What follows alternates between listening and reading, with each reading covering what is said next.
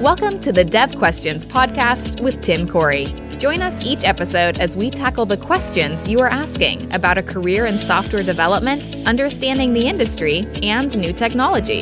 If you're just starting out or you want to grow stronger as a developer, this is the place to get your questions answered. Now, here's your host, expert developer and online educator, Tim Corey. How do I price my software? What's the right price point for the software I'm building so that I make the most money without pricing myself out of the market? This is a great question for today's Dev Question episode, and I want to dive into how do you get this right? Because it's really tricky. If you set your price too high, no one buys. And if you set your price too low, you don't make any money. So where is that right middle ground where you're not losing money or you're not leaving money on the table? So I'm going to go over some questions to ask to figure out the best price point for you. And then I'm going to go over how I set pricing, because I think it's, even though my courses are not software, the pricing thoughts that I've gone through are pretty similar to how you'd price software. So you'll see a real world example on how I do it. Okay. So the first question to ask yourself is, how do you want to be perceived financially? So how do you want your app to look? Do you want it to look cheap? Do you want it to be premium? Or do you want it to look free but not be free, like a freemium model? So let's talk through some of these. Cheap. Well, let's look at the App Store, like on your iPhone or your Android device. A cheap app, when it's not free, is usually $1. Okay, so it's a just 99 cents, just enough to charge you something. Whereas a premium app might be $10 or $15, $20, or even more. So what do you want to look like in the market? Okay, do you want to look like the throwaway, the cheap, not expecting much of this, but giving it a shot kind of price, the very, very cheap price? Do you want to look like you are a luxury item or this is going to be a big deal purchase with your app? Or do you want to look at the freemium model where you come across at first as free and maybe you are to get started, but then you charge in the back end, whether it is a subscription model or it's remove the ads for money or something like that? It's not just about the money itself, it's about how you want to be perceived. Because the same application selling at $1 will be perceived differently than if it were selling at $20. So it's not just the money itself, it's the perception that goes along with that you need to think through. So how do you want to price your application, but also how do you want your application to be perceived? Okay? And then who is your competition and how are you competing with them? So when you identify your competition and you look at it and say, okay, am I competing on price? Is that where I'm at?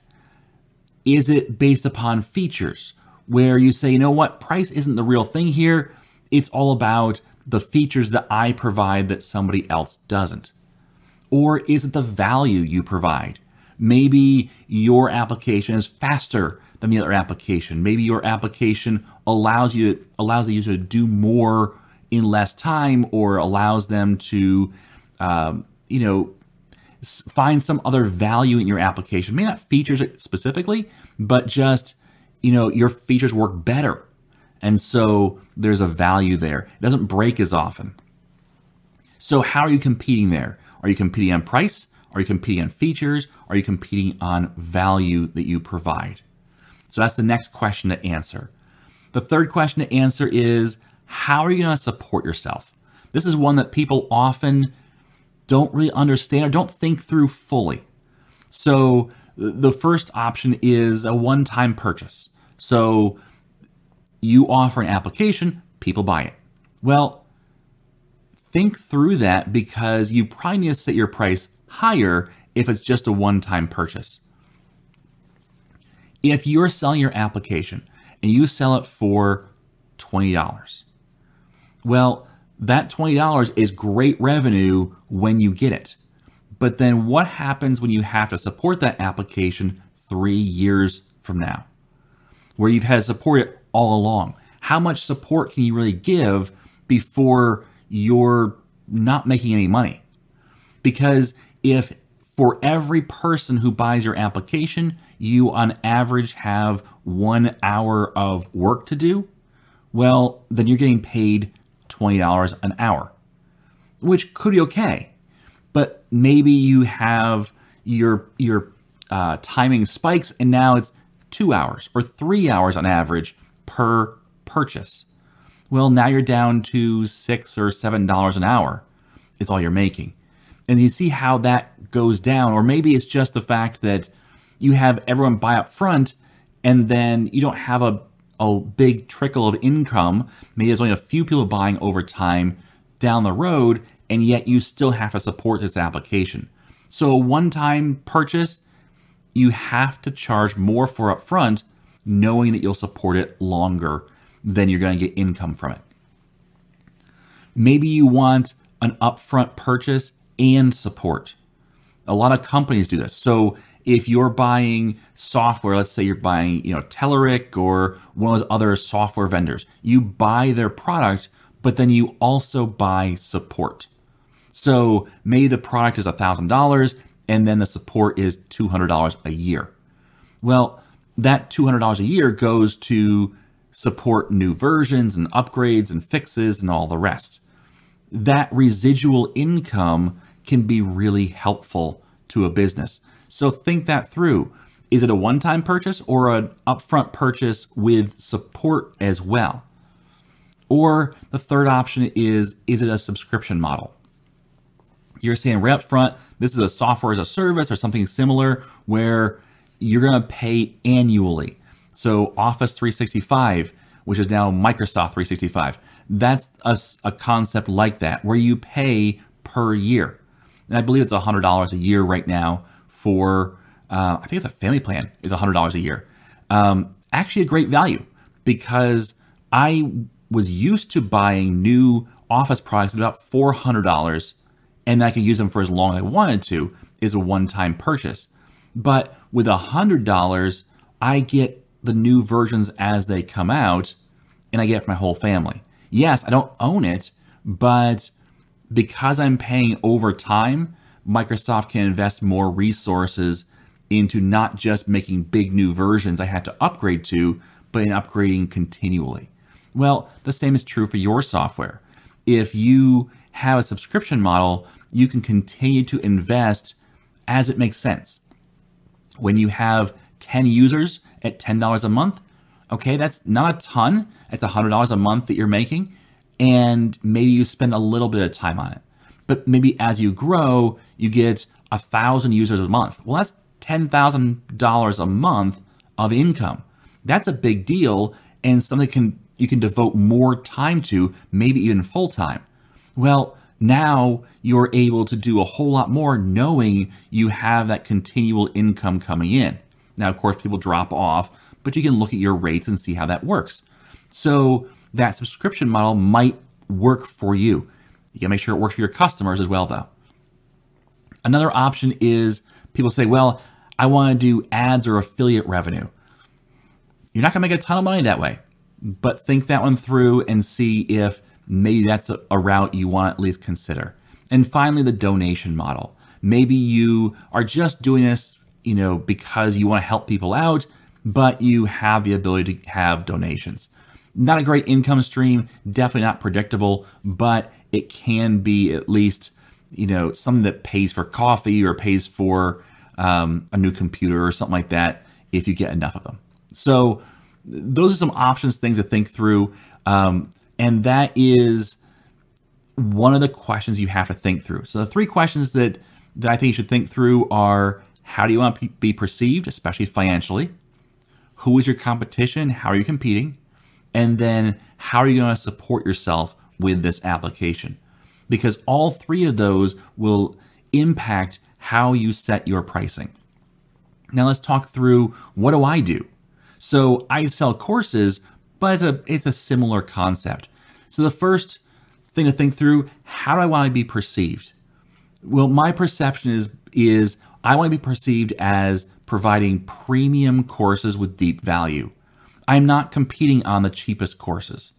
I'm competing on giving you the resources you need to learn, let's say C#, the easy way, the quick way, and yet the most in-depth way.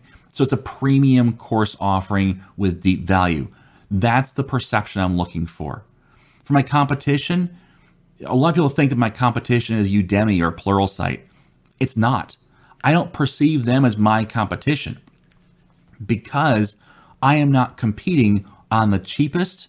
I am not competing on having the most. That's what they do. Udemy competes on having $9, $10 courses. That's their competition, is the cheapest ones around. And you know what? People buy them and collect them, but they don't actually change their lives because of them. Not at a great percentage. Yes, you can. You absolutely can. By and large, though, people don't. They buy it and then go, yeah, I'll put it in the library, and then forget about it. Okay? Pluralsight, people buy that because it's got tons of courses on there and then don't really ever get a lot done with it. That's not what I'm looking for my students. I'm looking to change your life, change your trajectory of your whole career through giving you premium content with deep value. So I'm not competing with Udemy and Pluralsight. I have set my sights on colleges and boot camps. That's who I compete with. I'm looking to give a better education than a college or a boot camp will in the topics I teach. So my foundation courses will give you more value than a college degree or a boot camp will in that subject matter. Okay? That's what I'm focusing on competing with. Now, for me, support, I really focus on one-time purchases primarily. And the reason why is because, again, I want to give you deep value. And so I'm focused in on lifetime access to the forums, access to, have that experience of not just learning it once and then moving on, not just like you go to college, you get a lecture once. You don't usually get the lecture for life, okay? You get it once. Same with boot camps. Boot camps are this stream where you have to get in and paddle as hard as you can to keep up all the way to the end. Because if you get, behind in any area, the stream's past you. It's gone. You'll not really catch back up very easily. That's not what I want. I want deep value. And so I'm looking at, hey, you know what? You can learn at your own pace. And then when you're actually doing this at your job, you can refer back to it again, because then you're applying the real world after you've practiced, hopefully. But you're applying the real world. You go, wait, how did Tim do this? And you go back and look at the video again, because it's a long-term resource. That's why I focus on one-time purchases. Now, with that, a one-time purchase needs to be higher, because the fact that I'm getting an amount of money up front, and then there is some level of support. I have a full-time support person just for my students.